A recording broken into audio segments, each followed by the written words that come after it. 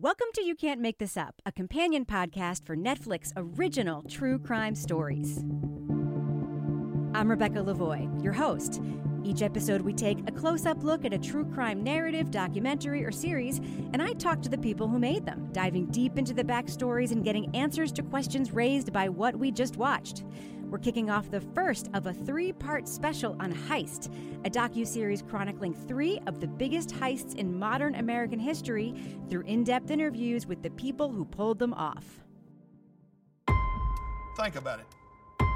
If you had an opportunity to steal, like if you work in a bank with a vault wide open with nobody seeing you, are you gonna do it if you don't get caught?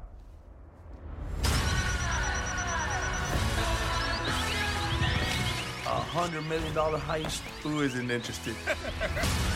Miami Airport was the scene of one of the largest heists in U.S. history. Poor kid from Cuba. This is it, the American dream. The armored truck was packed with more than $3 million.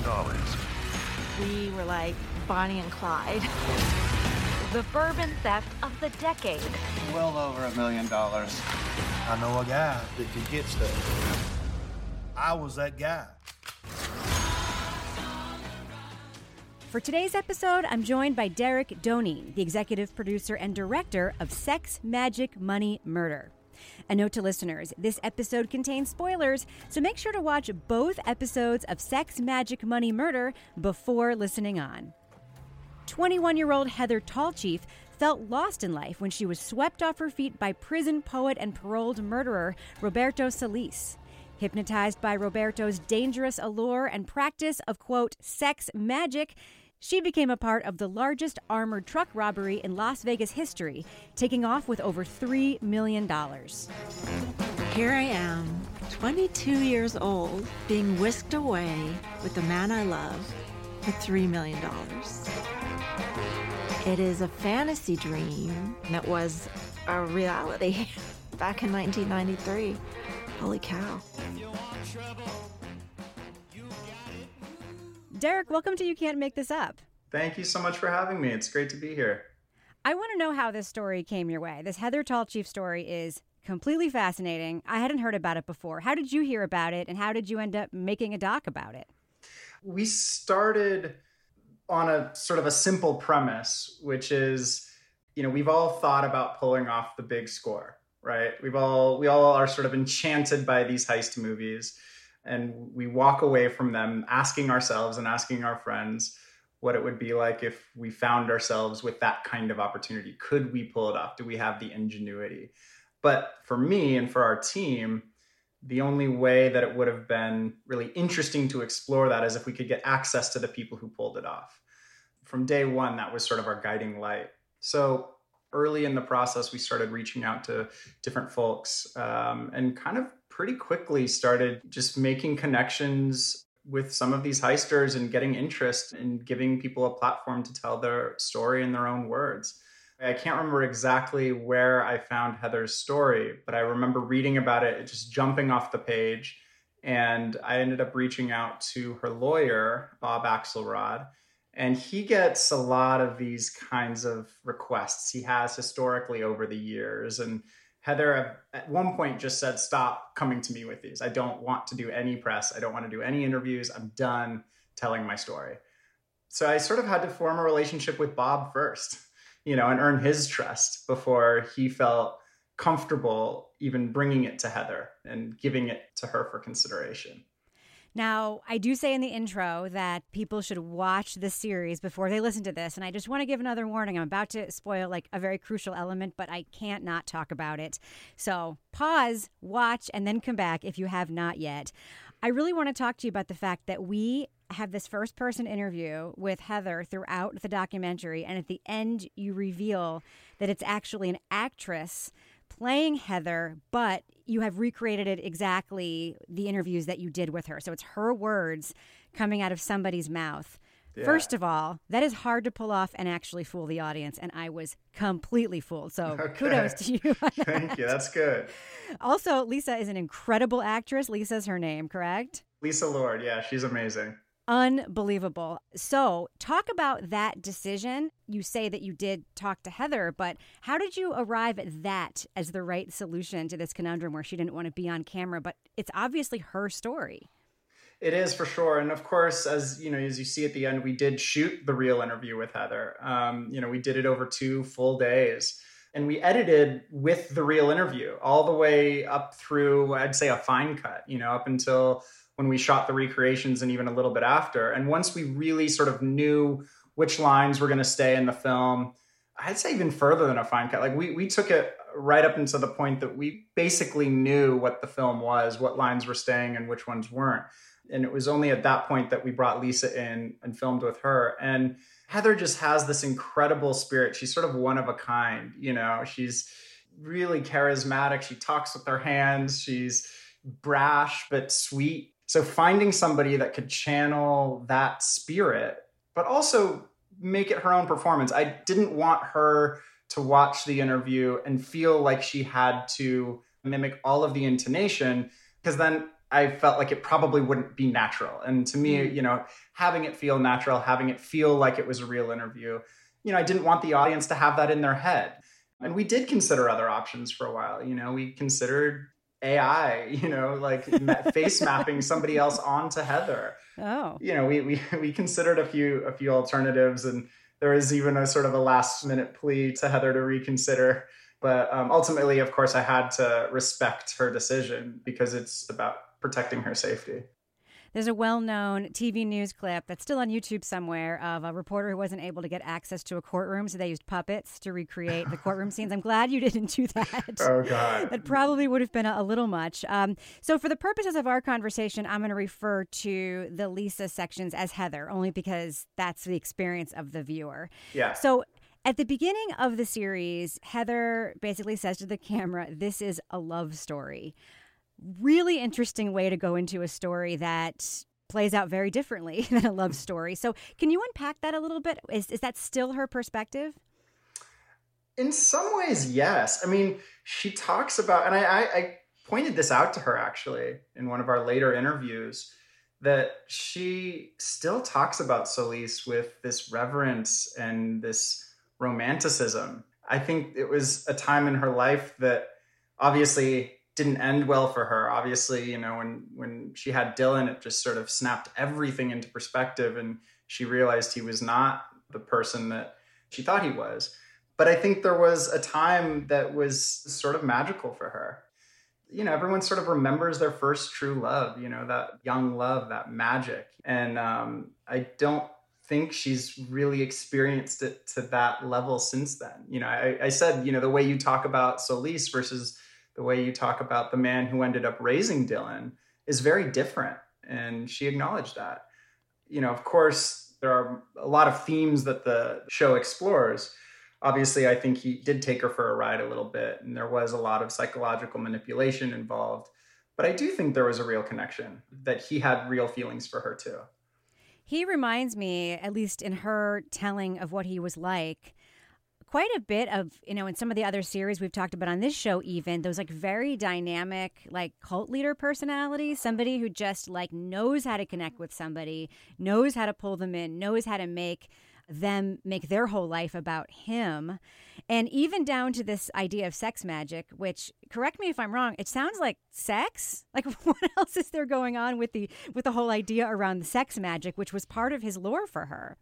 Totally. Yeah. She even uses that word, cult, she a cult leader. She says it was like a cult. It was like a cult of one, So it's interesting that you tapped into that. Very much so. And yeah, I mean, the sex magic was a big part of their relationship. She was obviously struggling with addiction when she met him, and he helped her through that. But they still experimented with psychedelic drugs together, and they would have these sex magic rituals where they would sort of use sex, sort of the power of the orgasm, the energy that is released, to try and manifest what they wanted in the world. And in this case, it was to get a lot of money, to pull off this heist, and to get away with it. And I even remember saying at some point in the interview, it could be argued that the sex magic worked. You guys did get away with it. And she said, very much so. Yeah, there was really something there, like a little Sting and Trudy Styler kind of energy going on. So one of the things that I also thought was really interesting, as you talked about, was when she met Roberto, she was at a really low point in her life.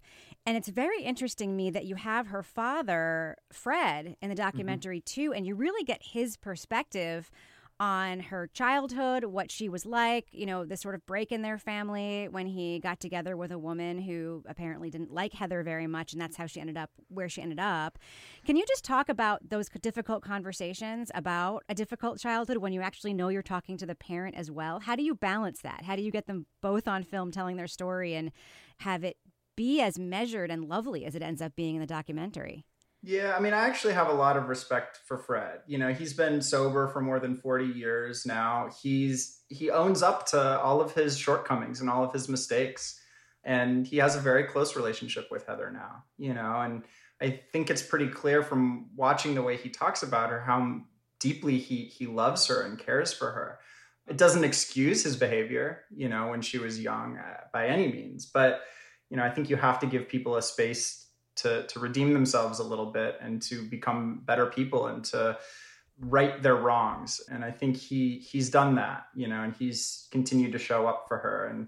And she obviously really cares for him too, And so the process of sort of getting there with documentary subjects, it's sort of different for everybody. But at the end of the day, it's just about sort of spending time with them. It's a long period of time before I show up with a camera that I'm having these kinds of conversations. I'm showing up where they live. I'm hanging out. We're breaking bread.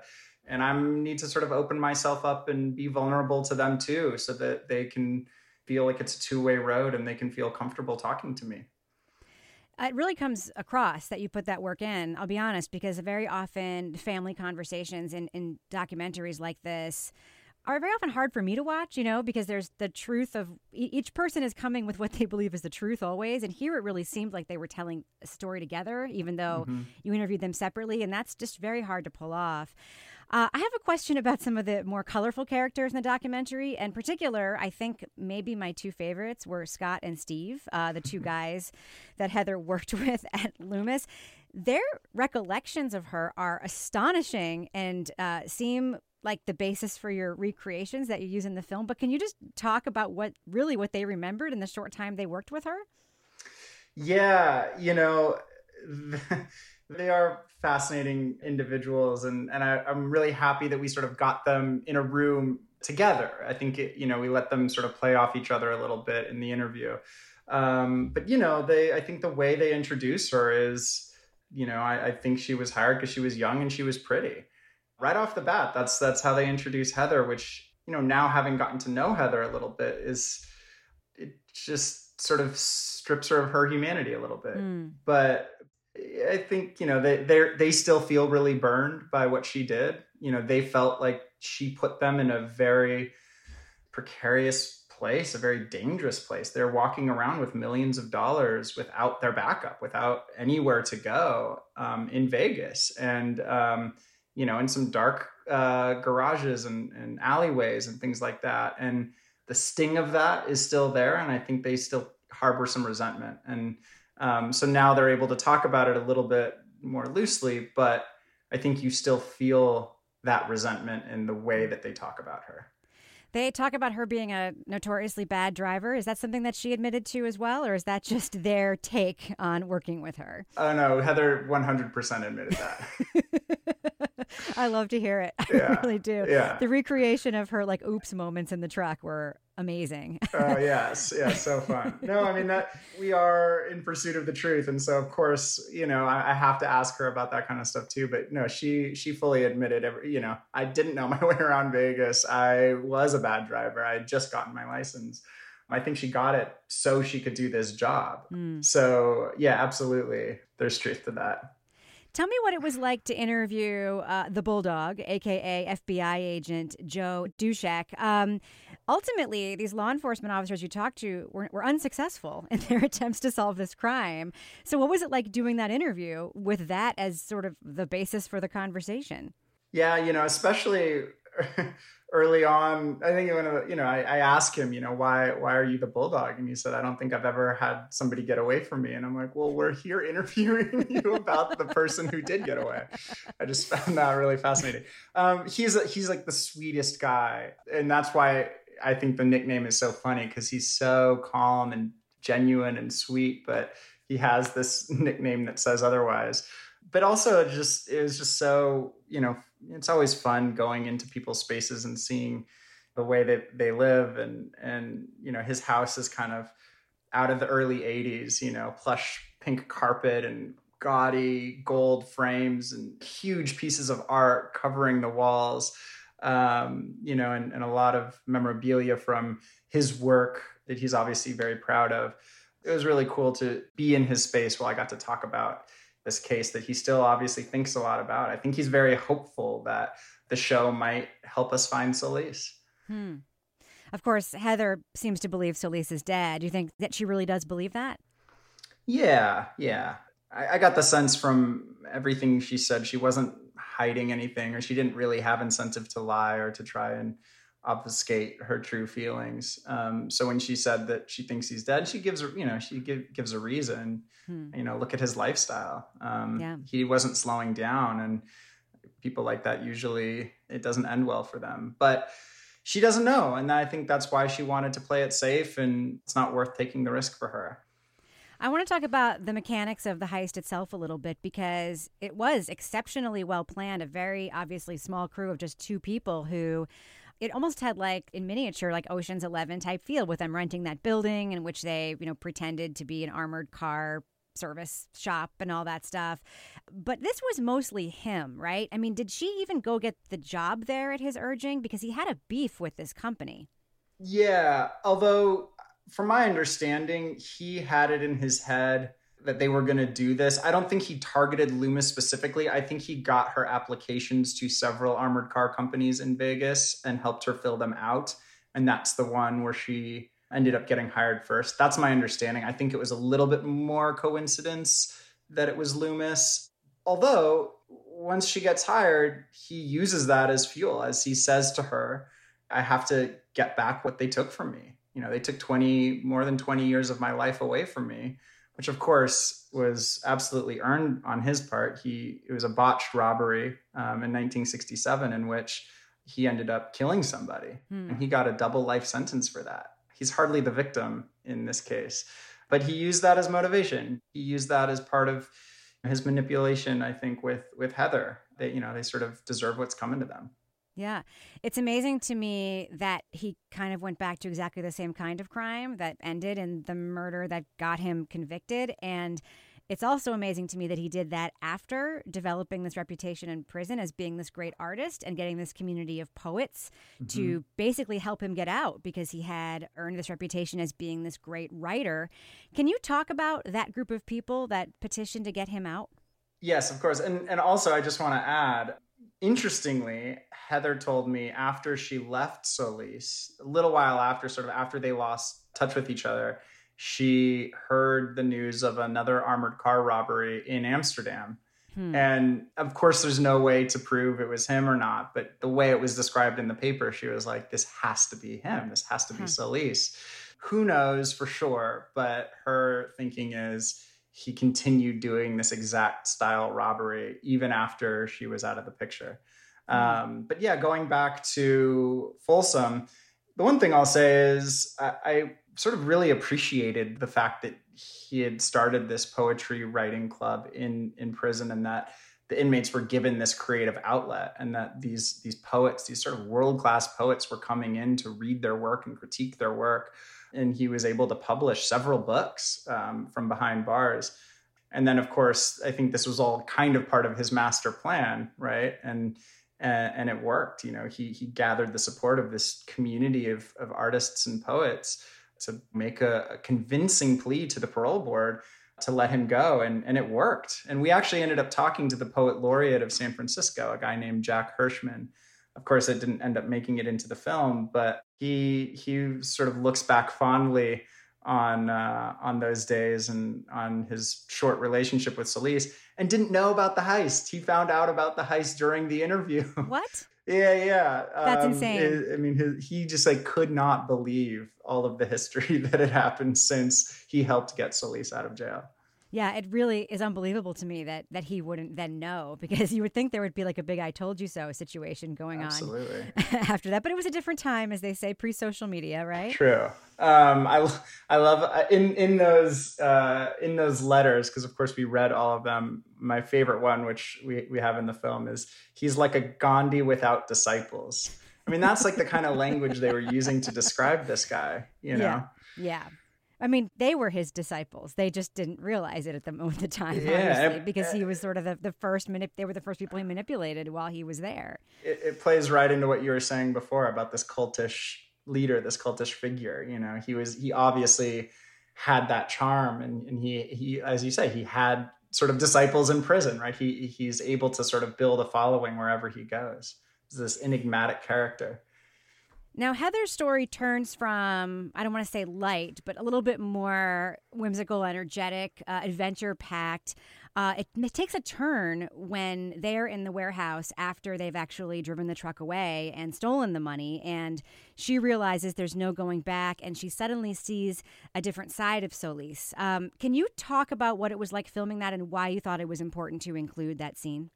Yeah, I mean, I think that's the pivotal moment in her journey, because up until then, it really was this Bonnie and Clyde love affair. And I think she had this romanticized vision of what was going to happen after the heist. She was going to pull into this warehouse and he was going to wrap her up in his arms, and it was going to be this magical fairy tale riding off into the sunset.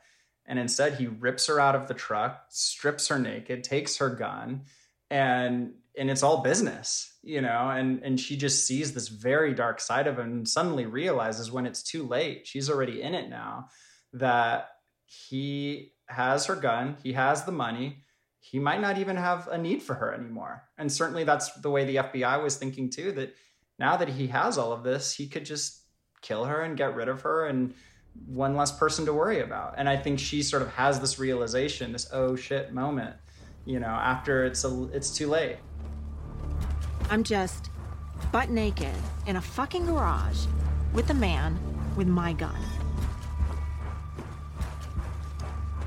That moment of no return is standing there with your britches down, trying to put on a costume.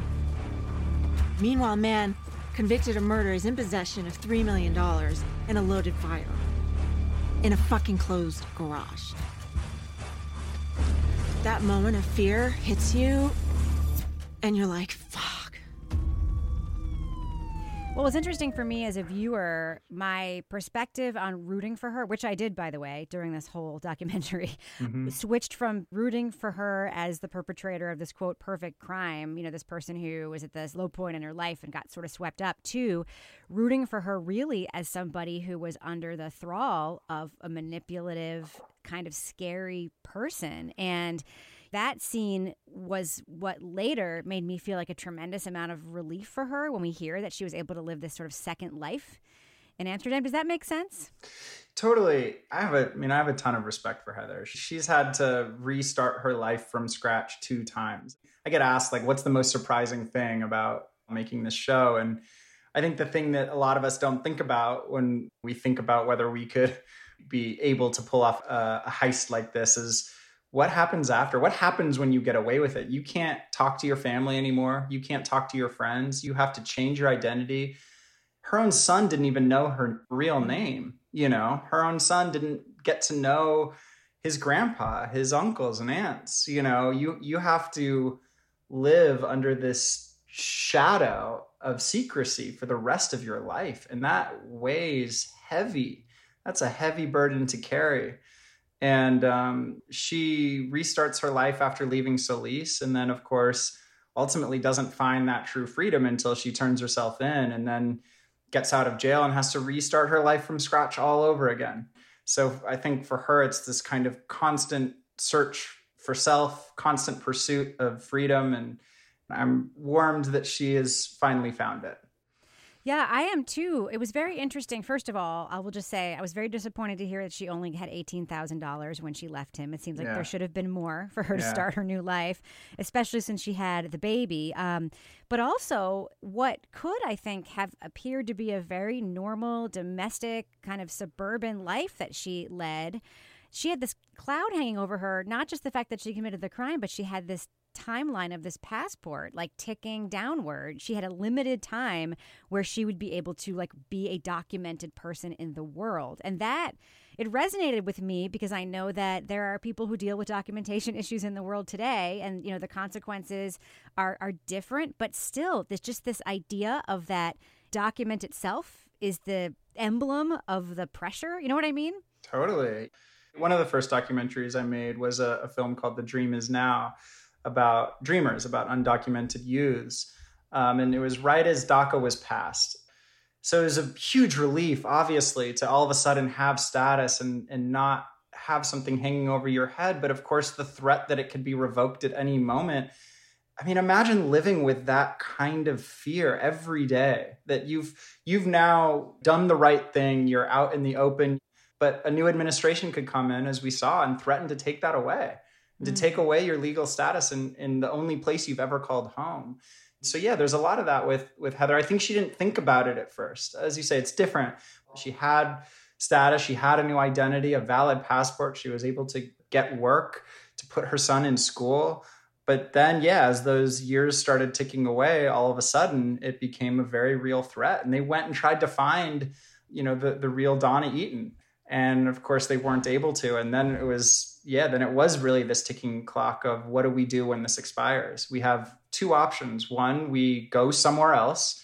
We have to restart a new life again, somewhere else with a whole new identity, a whole new set of identities, or we face the music. And she looked at Dylan and said, it's not fair to him. I can't, he didn't even really realize that he was living a life as a fugitive, obviously, Yeah. And so to now all of a sudden have to tell your 10-year-old, like, we're changing your name. You can't tell anybody. You can't talk to anybody who you've known your entire life anymore. We can't even visit Amsterdam again. That's not a fair thing to put him through. Right, right. So I just can't imagine being in her situation. I'm a father now. I have a 2-year-old, and having to say goodbye to your son. I mean, I don't know if I could do it. I don't think I'd have the strength.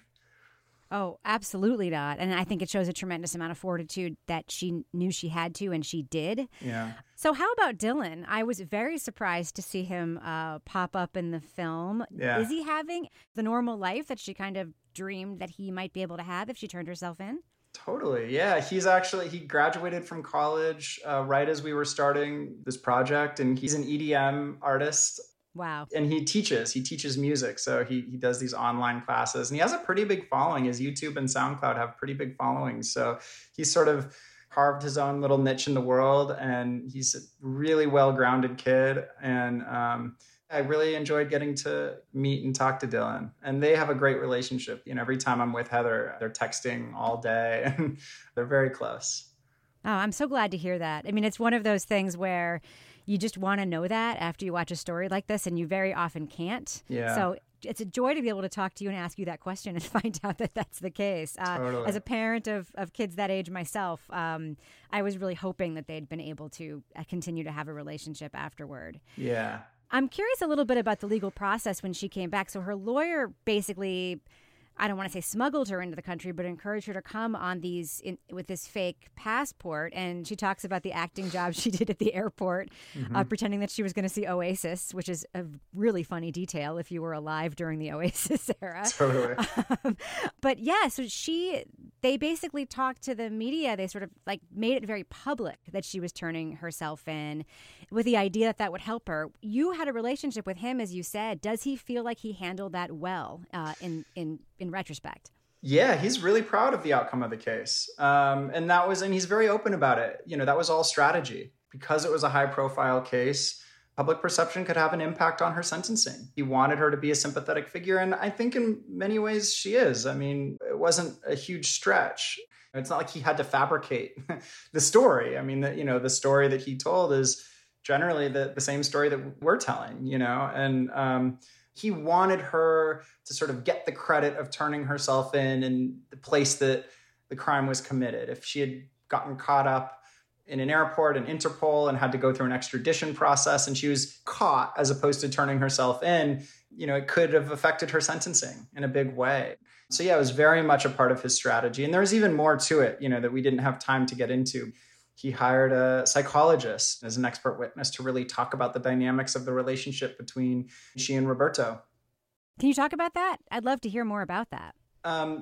Just the effects of the hypnosis and the psychological manipulation, the fact that she wasn't fully acting under her own agency. Of course, he wasn't kidnapping her. He wasn't making her do anything, but she was manipulated in a big way. She was in a very fragile place in her life. Obviously, we go into a lot of that backstory. And there's even more that we don't talk about. When she's 16, her father had actually split up with Cindy for a while, the woman who was in many ways abusive to Heather. They split up and then they got back together. And that was really painful for Heather.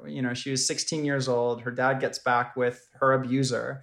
And she said, I can't be around her anymore. And she left. She went across the country and found her real mom in San Francisco. And her mom at that point was struggling with her own addictions. So she just can't win. She can't find peace. She can't find that comfort. She talked about this in the interview that her mom was helping her skip school to do cocaine and smoke weed at 16, 17 years old. And then, of course, she ends up trapped in her own cycle of addiction. I think that was a lot of what Mr. Axelrod wanted to unpack, all of the circumstance that led to this moment. It wasn't just, your average person, wanting to rip off the local casino. There's a lot to consider here. And so I think he was really smart to talk about that. And ultimately, given that she was looking at over 25 years, the fact that he got most of those charges thrown out and that she only got 5, I think was something he was, ultimately really proud of. I mean, I look at the relationship itself. To me, from the outside, it looks like trafficking. I mean, he groomed her. He coerced her into doing something illegal. He basically controlled where she was going to be. He made her stay in a hotel room while he brought another woman in and then flew off to St. Martin with that woman. He held all the cards because he had all the money. And she said a bunch of times there was no way to say no to him. I mean, he was older. He was very experienced, very manipulative. It makes me think, of course, like in a post-Jeffrey Epstein world, like that's what this looks like to me. And I think it's kind of great that the lawyer saw it through that frame. Even if she hadn't had a difficult childhood, to me, that is what was happening to her. Does that make sense? Totally. And I love that the show sparks this conversation, right? Because it is everything that you're saying is true. That said, I don't think Heather would use the word trafficking. I don't think she would say she was trafficked. I think that she felt that she could have left at any time. But that's, I think, part of what you're saying. That's part of that psychological manipulation. And where would she have gone when she left? Ultimately, she did. And he didn't, she didn't have to sneak out in the dead of night.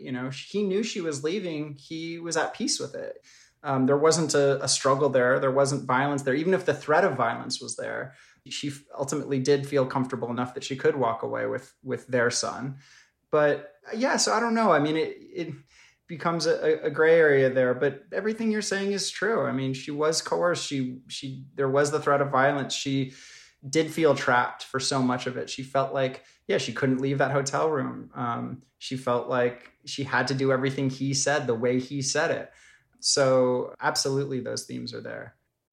In the series, the crime is referred to more than once as the perfect crime, sort of a cliched expression. But in this case, I think they're referring to the fact that they couldn't solve it, right? Mm-hmm. But you basically show us, the audience, that even with the perfect crime, it's not perfect. I just did the best I could with what I had to work with. But I'm stuck. Stuck having to be somebody that I'm not. I'm stuck in this false reality, and I wasn't always happy. There's just this heavy burden to carry, thinking that you always have to look over your shoulder, and that you can't be in touch with anybody from your past. We talked to her high school friends that suddenly lost touch with her. We talked with two of her siblings, with Titus and Elaine, and, I think they went through a period after the initial grief where they sort of leaned into the mythology of having a sister who pulled off one of the biggest scores in Vegas history and is living on the run. They went and did a bunch of talk shows. They talked about it with their friends. I think in the back of their minds, they never stopped missing Heather and never stopped worrying about Heather. And on the flip side, of course, Heather could never call home. She could never reconnect with her dad, with her younger brothers and sisters. And in fact, there's this story she tells that didn't make it into the movie about this sort of final goodbye she has with her younger brother. He's much younger than her at the time. And she, of course, knows what's about to happen. She goes in, late at night, and, he's supposed to be asleep. So he pretends to be asleep. And she sort of leans into his bed and gives him a kiss and tells him that she loves him. And then she leaves, and he just felt it was kind of strange because that wasn't necessarily their relationship. Like they were close, but to come in the middle of the night and do something like that was a little, it piqued his interest. So he ran over to the window and watched her sort of drive away. And then, of course, that ends up being this final goodbye. A few days later, she's all over the news. And it's this memory that sort of stuck with him the rest of his life, and something that she thinks about too. It's just the thing that I think has stuck with me. People always ask me, like, what's the thing that has surprised you most? And it's the sort of that heavy burden, that heavy toll that it takes to have to live this life on the run and have to live a life now under an assumed identity without being able to have any of those connections that have, with friends and family and all the people that shaped you and helped to make you who you are. They're all out of your life forever now. And you can't even go by your own name anymore. In fact, Heather had to use a fake accent when she was in Amsterdam. I was curious about that because the other woman said all the British people knew all the other British people. And I'm like, neither one of you sound British. What is going on right here? Well, she doesn't have the accent anymore. But like, you can kind of hear it when she comes back and she's turning herself in. And they're interviewing her. She kind of her voice has this sort of strange half accent because it was so ingrained in her that it almost took time to unlearn it. But yeah, Meredith, her friend, talks about how there was this sort of constant like head scratching where all there's a school for imagine the bravado that you would have to to use your kind of bad fake British accent amongst a school full of moms and dads who come from the UK and they understand, it's like we can hear, especially my wife is from the South. She can hear, and she hears a Southern accent. She's like, oh, that's Alabama. Right. That's Louisiana. That's Texas. That's Georgia. That's like, she can pick apart the nuances of those accents. Of course you can, if that's what you grow up with. And so to go and to say that you're from a place and your accent that dialect might not exactly match. That's brave. Takes balls. Absolutely. Now, I know you worked on this for a long time, probably a couple years, right? Yeah. And as you were talking about the project to your acquaintances, friends, fellow filmmakers, and you were describing that you were making this documentary about this heist, that was exciting with this very dynamic character at the core of it. You obviously brought a lot more to this, with Heather and all the layers to her story. I'm wondering, in those conversations you had, were you thinking like, this is what I want the audience to take away when they watch this? Do you feel like there is a thing and that you achieve that with this documentary? It's a nuanced answer, I guess. When I describe the show, I would say it's fun, true crime with a lot of heart. As a storyteller, I really only want to make films about people that I love and respect. I'm not interested in essay-driven films that tear people down or that, expose how horrible somebody is.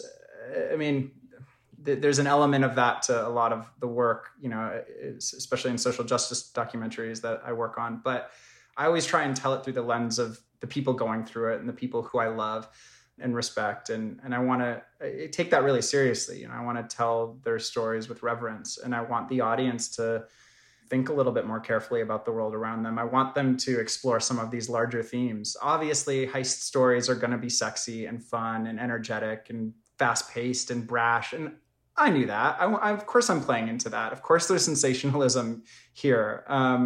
it's the wish fulfillment part of it. That's why we go watch heist movies and why the genre has been around for over a century.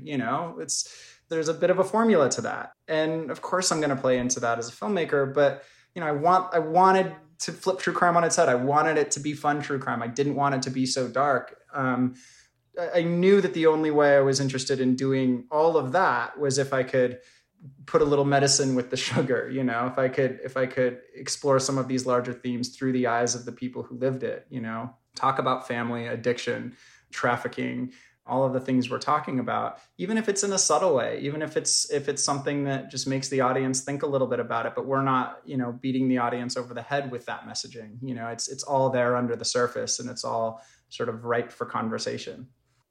Fun true crime with a lot of heart. That's certainly how I experienced it. Sex, Magic, Money, Murder. It's the first part of the series Heist. Derek, what a pleasure it was talking to you about your film. Rebecca, thank you so much for having me. This was a lot of fun. That's it for this week's episode. Thanks again to executive producer and director Derek Doneen. For more of my takes on true crime, check out my other podcast, Crime Writers On. Each week on that show, we break down the latest in true crime documentaries, podcasts, and pop culture. If you like You Can't Make This Up, please rate and review this show and share it with friends. Find us on Apple Podcasts, Stitcher, Google Play, Spotify, and wherever else you get your podcasts. And stay tuned for part 2 of our special coverage of Heist, The Money Plane.